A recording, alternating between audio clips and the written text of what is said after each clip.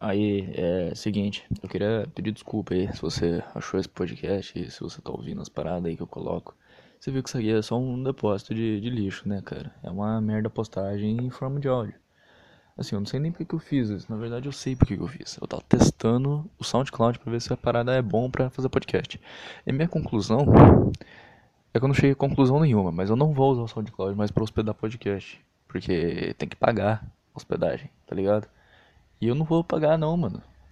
Eu, inclusive, tenho que usar os 100 minutos, sei lá quanto tempo que eu tenho de áudio pro upload. Eu vou gravar nessa merda aqui, mano, mas eu vou extrair cada segundo desses minutos aí pra dar prejuízo pros malucos, tá ligado? Então o que que eu fiz? Já aproveitei também e coloquei no iTunes aí, né? Porque se o povo quer ouvir, deixa eu ouvir, velho. Mas sim, é bom que vocês saibam que isso aqui não é podcast de boy, não. Não é porque tem uma imagenzinha bonita aí no perfil, não é porque tá no iTunes, que é podcastzinho de hipster, tá ligado? Isso aqui é uma bosta, velho. É literalmente a mais pura forma de shitposting que tem. Mentira, não é pra tanto também, né? Mas convenhamos, velho. Isso aqui não é coisa que você vai ouvir no seu dia a dia.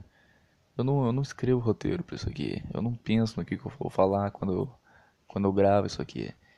É, acontece, tá ligado? É natural. Assim, é arte honesta. Então, é isso aí. Isso foi o episódio de hoje. Valeu, falou. Avalie aí, pode falar que é o pior podcast que você já ouviu na história da sua vida. Dá uma estrelinha, mas eventualmente vai ter alguma coisa legal aqui sim. Eu tô sendo muito duro comigo mesmo.